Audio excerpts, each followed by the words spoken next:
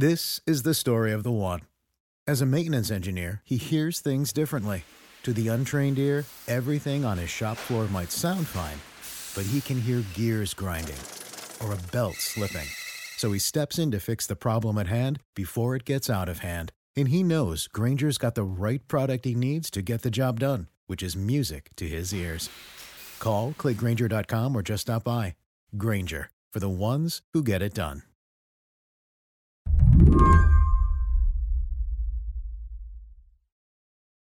Minnesota Congresswoman Ilhan Omar has become well known for a couple of things: being the first woman to wear a hijab on the floor of Congress and making off-the-cuff comments that question the U.S. relationship with Israel. The backlash over this tweet. She had tweeted, quote, "It's all about the Benjamins, baby," and it was her response. This weekend at a Washington, D.C. bookstore, she was trying to defend what she said, point out how labeling her comments as anti-Semitic can be a distraction. We end up defending that, and nobody ever gets to have the broader debate of what is happening with Palestine. And then she slipped up again. I want to talk about the political influence in this country that says it is okay for people to push for allegiance to a foreign country. She says allegiance to a foreign country. 4 words, just a couple of seconds of a 10-minute speech. If this event weren't being streamed on Facebook, we might have never heard these 4 words again. Instead, here we are. It's about Congresswoman Ilhan Omar, who has a panoply of a canard of anti-Semitic ideas. Do the Democrats have a problem with anti-Semitism? She supports enemies of America and doesn't look herself in the mirror and say, my God, if I'm accusing people of dual loyalty, where are my loyalties? When you saw what was happening with Ilhan Omar, what did you want to talk about? I wanted to talk about the fact that her rhetoric wasn't great. She wasn't entirely wrong. Jordan Weissman is a writer here at Slate. She didn't exactly pick the best way to say it, but she had a point.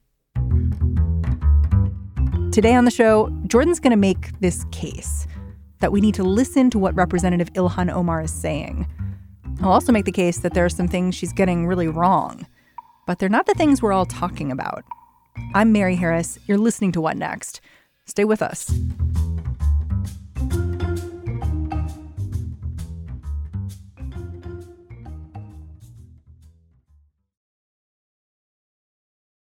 This episode is brought to you by Discover. When it comes to your finances, Discover wants you to know they are the credit card that is always there for you. With 24/7 U.S.-based live customer service, everyone has the option to talk to a real person anytime, day or night. Yep, that means no more waiting for, quote, normal business hours just to get a hold of someone. We are talking real service from real people whenever you need it. Get the customer service you deserve with Discover. Limitations apply. See terms at discover.com/creditcard. So obviously the last few days, Congress has been engulfed by this controversy over Ilhan Omar's comments about Israel and AIPAC, particularly this thing she said about whether or not it was okay to push for allegiance to a foreign country. And this is her 3rd time. Getting in trouble? Yeah. Yeah, my read on the situation is that she's a bit tone deaf. I think that she does not necessarily have a sensitivity to certain things that come off as dog whistles to the Jewish community or come off as anti-Semitic to the Jewish community. I guess the first thing you have to get back to is she got in trouble a while back in February for a really bad tweet where basically she said that American support for Israel was all about the Benjamins.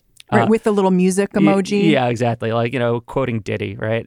It's like not the best way to talk about U.S.-Israeli politics because there is no more obvious stereotype about Jews than they use their money for influence, right? Like that is the ultimate, like that is the most baseline obvious anti-Semitic smear you can come up with. When you saw that tweet, yeah. What'd you think? My response to that was, no, that's not good. That's a really bad way to phrase this. You do need to be able to talk about the influence of the pro-Israel lobby. And, fundraising is a part of that. Sheldon Adelson's money is a big part of that.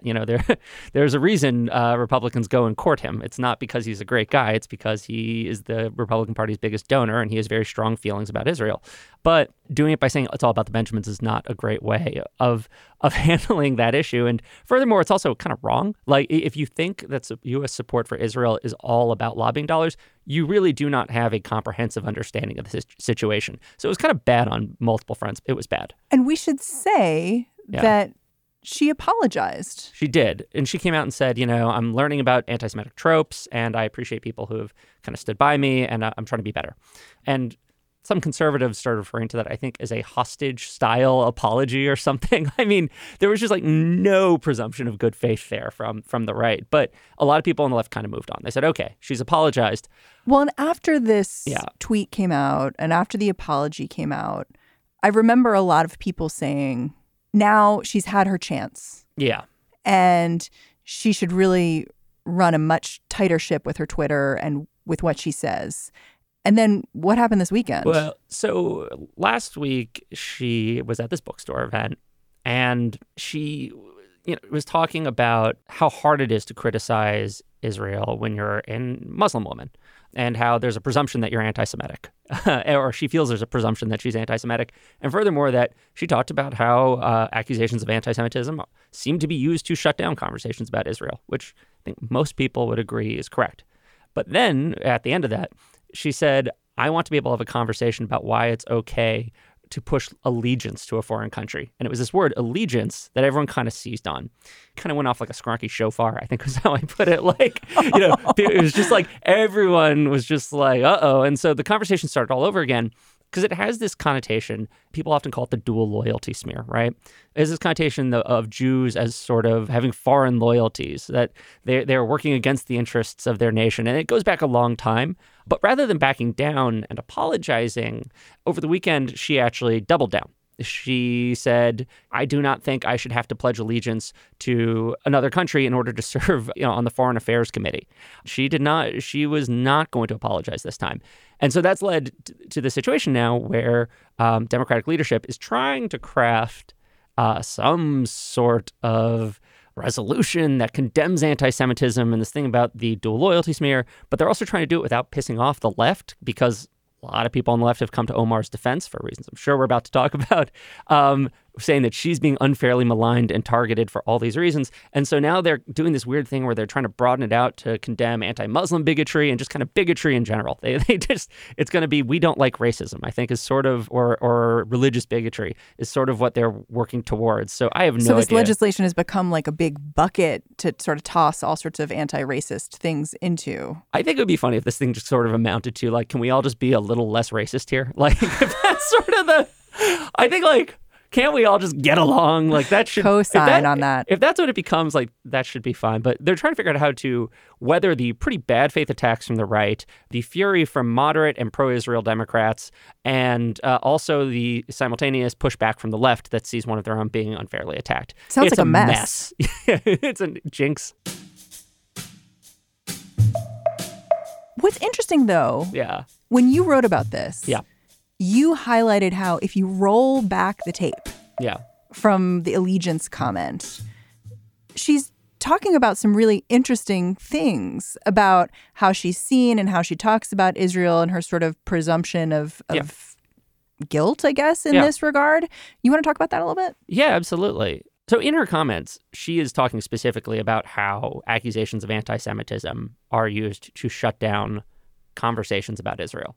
And how, as a Muslim woman, there seems to be this presumption that she is anti-Semitic, that she must be harboring some animus. And she's not doing herself any favors by kind of hitting on these trigger words. But the ironic thing is, as she has attempted to make that point, then she is suddenly being called a Jew hater for essentially trying to make that point in a way that some people found a little bit offensive. And so, she says that every time we try to have this conversation, it just gets derailed by accusations of anti-Semitism, and we never get to talk about Palestine. And then that is actually what seems to have happened here. Now, whether or not you think that's fair because she used this word allegiance, it is what unfolded. It's like she's pointing to the stands. It's like, look, this is where the ball's going, Well, it's interesting to me because you pointed out how Will Salatin in Slate, Yeah. wrote a piece when Netanyahu spoke from Congress, sort of criticizing what went down. And he used the word allegiance. So let's strip away the historical connotations of that word allegiance, right? Let's just say that it's kind of a generic word for something a little stronger than ordinary support for a country. You know, it's unconditional support or reflexive support. Israel's conservative backers especially have been blurring that line, I think, between allegiance or whatever you want to call it and normal support. People have written this. Like you said, Will Salatin wrote about this. You know, when Republicans invited Benjamin Netanyahu to come and speak before Congress, and while Barack Obama was trying to negotiate the Iran deal, they broke diplomatic protocol by inviting a foreign leader without getting permission from the president first. It was unprecedented. Some people thought it may have even been unconstitutional at the time. And they brought in a foreign leader to essentially come and humiliate the president of the United States on his own turf and try to shame Democrats into opposing this deal. And as Will, our colleague wrote at the time, he's like, this raises questions about whether or not Republicans actually feel more allegiance to Israeli interests than American interests. And those were his words. And partly that was based on polling that showed that Republican voters actually, I think a majority of Republican voters actually believed that if U.S. and Israeli interests diverged, Israeli interests should prevail, which was kind of shocking to see that poll. And I think they were getting those cues from somewhere. So that's one example. I mean, she's pulling on this string, which is like, you have to think not just about what I'm saying, but how you see me, because she presents in this very particular way. Yeah. She's pretty short with people, which, you could read one way or another, but she's quick to respond and she's defensive of what she does. Mm-hmm. She's also the first American with a hijab in Congress. So you're seeing this very particular individual say these things. If Lindsey Graham was saying these same things, would we be reacting this way? It might be something that we react to strongly, but would it sort of be such a strong part of the news cycle? Would we be filing some legislation in Congress that's about anti-Semitism? Yeah, I don't think it's likely. I don't. Part of it is that she is a supporter of the BDS movement, which is right now, I think, the most hot button thing in U.S. Israeli politics. We should explain. Explain what the letters are. Yeah, BDS, it's boycott, divest, and sanction. And the idea is basically treating Israel the way you treated South Africa during apartheid, which is we're not going to fund a government that is doing things we don't agree with. Yep. And it's a movement on college campuses and states. And I think a lot of Jews, even progressive Jews, have complicated feelings about BDS. Some support it, some don't. She is a very vocal supporter of it. And as a result, she is very much a target for AIPAC. And she's very much a target for pro-Israel lobbyists and politicians because she's staked out this stance. And so aside from her identity, aside from who she is, also there is this policy reason why they want to go after her.